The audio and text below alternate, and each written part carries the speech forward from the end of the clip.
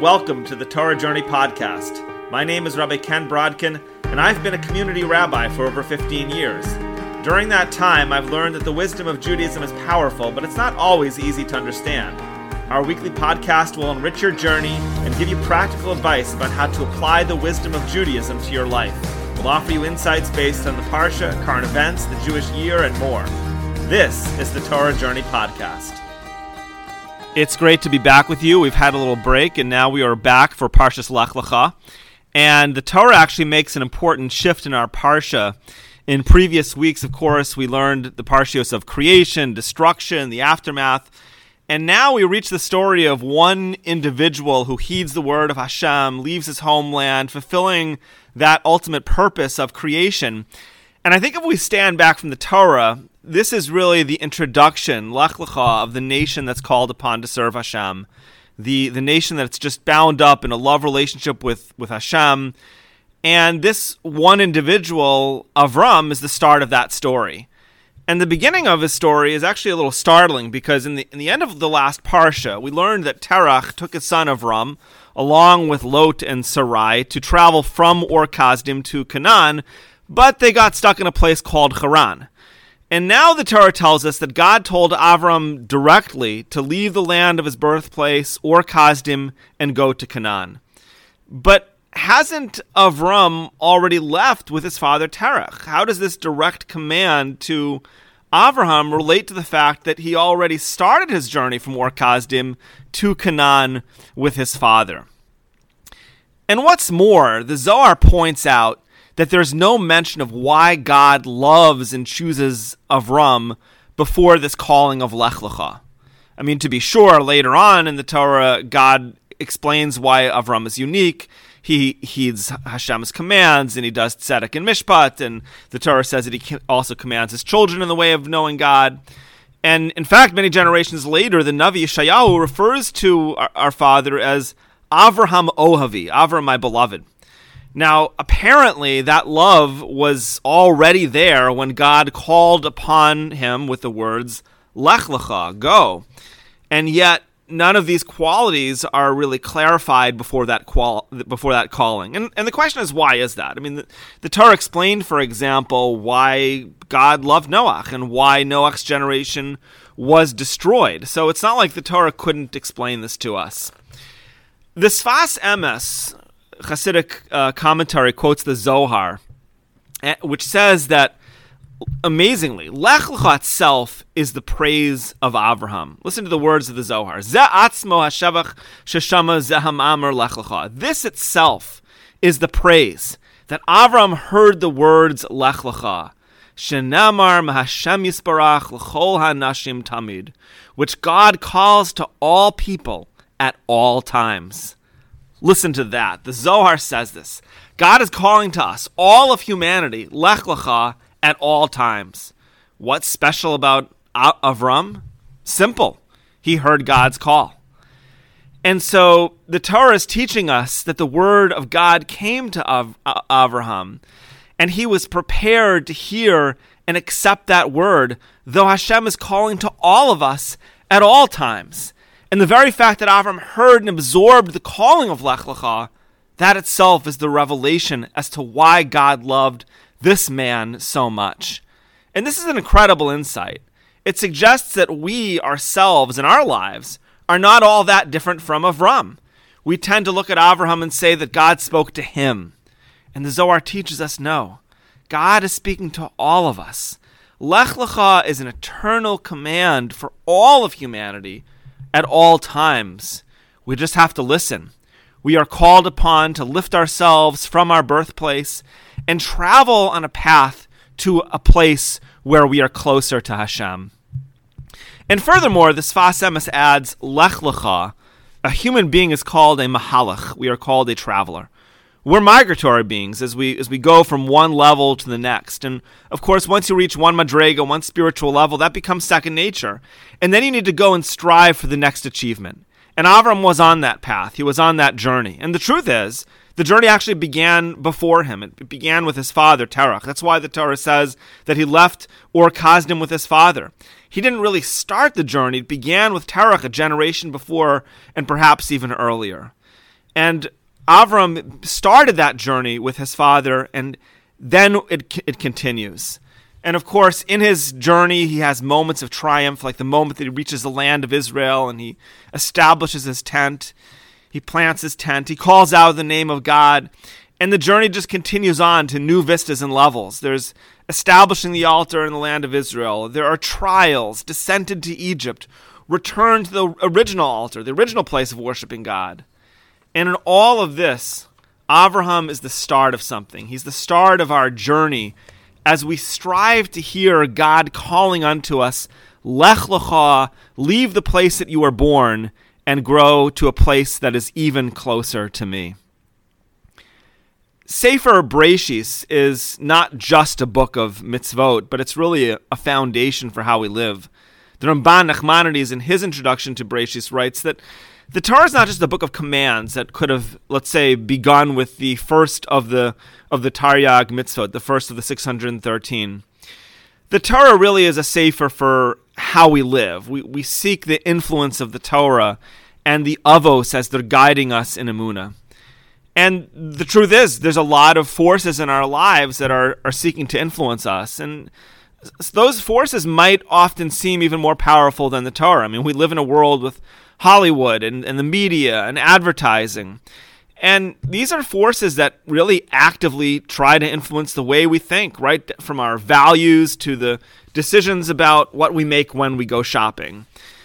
Sometimes the movement to influence us is overt, such as a Saturday Night Live skit, for example, where the entertainment is specifically designed to create a particular impression. But often cultural forces in the world are more covert. I mean, for example, if Hollywood presents fame as a sign of success that's just reinforced by many TV shows and movies, then we are subtly and unknowingly influenced by a particular value. I mean, think about it. Many of the heroes of movies or TV shows are folks who are good-looking, rich, and famous. They're not necessarily noble, truthful, or giving. But then the Torah presents its kind of heroes to us, and there are different types of people like Avraham, Rivka, Yosef, all people whose greatest moments really came in private. And so, as we learn Sefer Bereshis, we delve into these values. I was actually thinking about that recently as I reflected on the life of Matisyahu Weinstock, father of Esther Fisher, who's she's a Rebbitzin in our community here in Portland. And Mr. Weinstock passed away this week, unfortunately, due to the coronavirus that our society is suffering so deeply from. I didn't know him well, but it was not hard to pick up that he was a humble man who just presented the world with a totally different kind of success. That's what you felt from him when you were in his presence. I mean, his life was just completely wrapped up in the Devar Hashem. Here was a man whose parents sent him away at a very young age to go to yeshiva. But throughout his life, he woke up early, before the other members of his household, before going to work, so that he could learn Torah. I mean, think about that for a minute. A man whose value in life was the Word of God. Where does that come from? That's the value system of our Torah. And it's just so different than the values that are really being offered in the public square today. And it's a value system that is crystallized in the life of Avraham as God calls upon him prior to the Bris Milah, Hishalech lefanai v'heyeh tamim, walk before me and be perfect. And just as Avraham is told here to walk before God and to be tamim, so too much later in Sefer Devarim, the Jewish people are called upon to be tamim with Hashem, your God, to be perfect with God.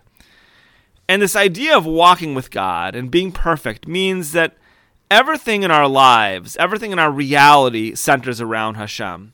It's an idea that's brought to light time and time again, and especially as God tells Avraham of the Bris Milah, which is a moment where God gives Avraham two changes at the very same time. Firstly, God changes the name of Avram to Avraham, number one. And number two, he changes his body to include Brit Milah, circumcision. And together, these changes constitute a new brit, a new covenant with God. A brit, in fact, is the language of bria, creation, because brit creates a new relationship. When you have a brit, you have a defining relationship that you carry with you wherever you go. and it's a relationship that defines who you are. So let's delve into that bris. What is the relationship between the new name Avraham and the bris of circumcision? The Torah states that the new name Avraham means Av Hamon Goyim, the father of many nations. Now that could be taken into different ways. It might mean that he is the father of the tribes of Israel, or it might mean that he is the father of many nations beyond the Jewish people. But whatever the case, Avraham above all else is a father figure. And there's an obvious connection between the name of Avraham, which is the name of fatherhood, and the brit, the covenant of circumcision. Because circumcision is the covenant that is sealed in the flesh that makes a man a father. And the implication of this brit is that in that place of passion, Avraham is carrying his relationship with God. He wasn't just a person who has kids so that the kids can, help him raise the livestock or help take care of the family farm. He's focusing his passion and having children and raising a family so that they will know God and walk in the path of Hashem, doing tzedek and mishpat, righteousness and justice. And so the new name is really an indication of who Avram truly was. He was a guiding father, leading other people to the way of God. And the brit was an indication of where he was leading them. He was leading them to a life in which God is the center of everything, even our basic passions. And bris is just, it's something which is so foundational. It changes something about our world. The bris is at the center of everything in his life. And it's the thing that drove him at different times. For example, when he heard that Lot was taken captive in the War of the Kings. Avraham lived a profound life where he heard God calling him towards a journey. And the pinnacle of that journey was to find himself in this concrete covenant with Hashem. Walk before me. Hisalech lefanai v'hayei tamim, and be perfect. Center your life around me. Seal me in the flesh of your passion. And as you do so, become a father for your own family and for others in their journey to Hashem. And the meaning of this relationship is that our lives center around God. In a sense, it can be easy to see God. The other day, I was walking along the beach, and someone noticed my yarmulke, and he looked at me and pointed to the ocean and said with a big smile, "That's God's gift." And he was right. I mean, a lot of people can see God's gift, but it's quite another thing to base our lives around Hashem. What does that look like? It's really a life where we're going from our birthplace to a place where we're continually deeper in with Hashem. Mike Tress was writing about his mother. She was the daughter of immigrants to the United States in the early 20th century, and at the age of 12, she got a job as a waitress, and she had to work on Shabbos. And so she learned how to memorize orders so she wouldn't have to write on Shabbat. And people used to leave her tips on her table, and she would just leave them aside so as to not handle money on the Sabbath. She became known for this, and people made fun of her, but nothing budged her from her commitment to Shabbos.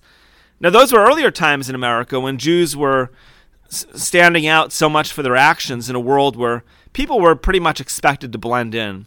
Perhaps today we stand out more for our beliefs, but just think about someone like Mr. Matisyahu Weinstock. He lived in America, grew up completely as an American, and yet his whole life was based not on American values, but on Torah values. He was humble, soft-spoken, he hid his accomplishments, and throughout his whole life, he based his time on the study of Torah, learning himself, teaching others. Think of that, a man who based his life on the Word of God and raised other generations of children and grandchildren to do the same. What is the meaning of that? The meaning is simple. The meaning is that ever since the times of Abraham, Jewish people, all people for that matter, ourselves included, can live a life like the life of Abraham. Remember, God didn't only call to Abraham. Hashem is calling unto all of us. He's telling us to leave that place of comfort of our birth and get to a new land. And that was the journey that started in his life, and it continues in ours. Lech lecha. Listen to the call, journey to the place that Hashem will show you.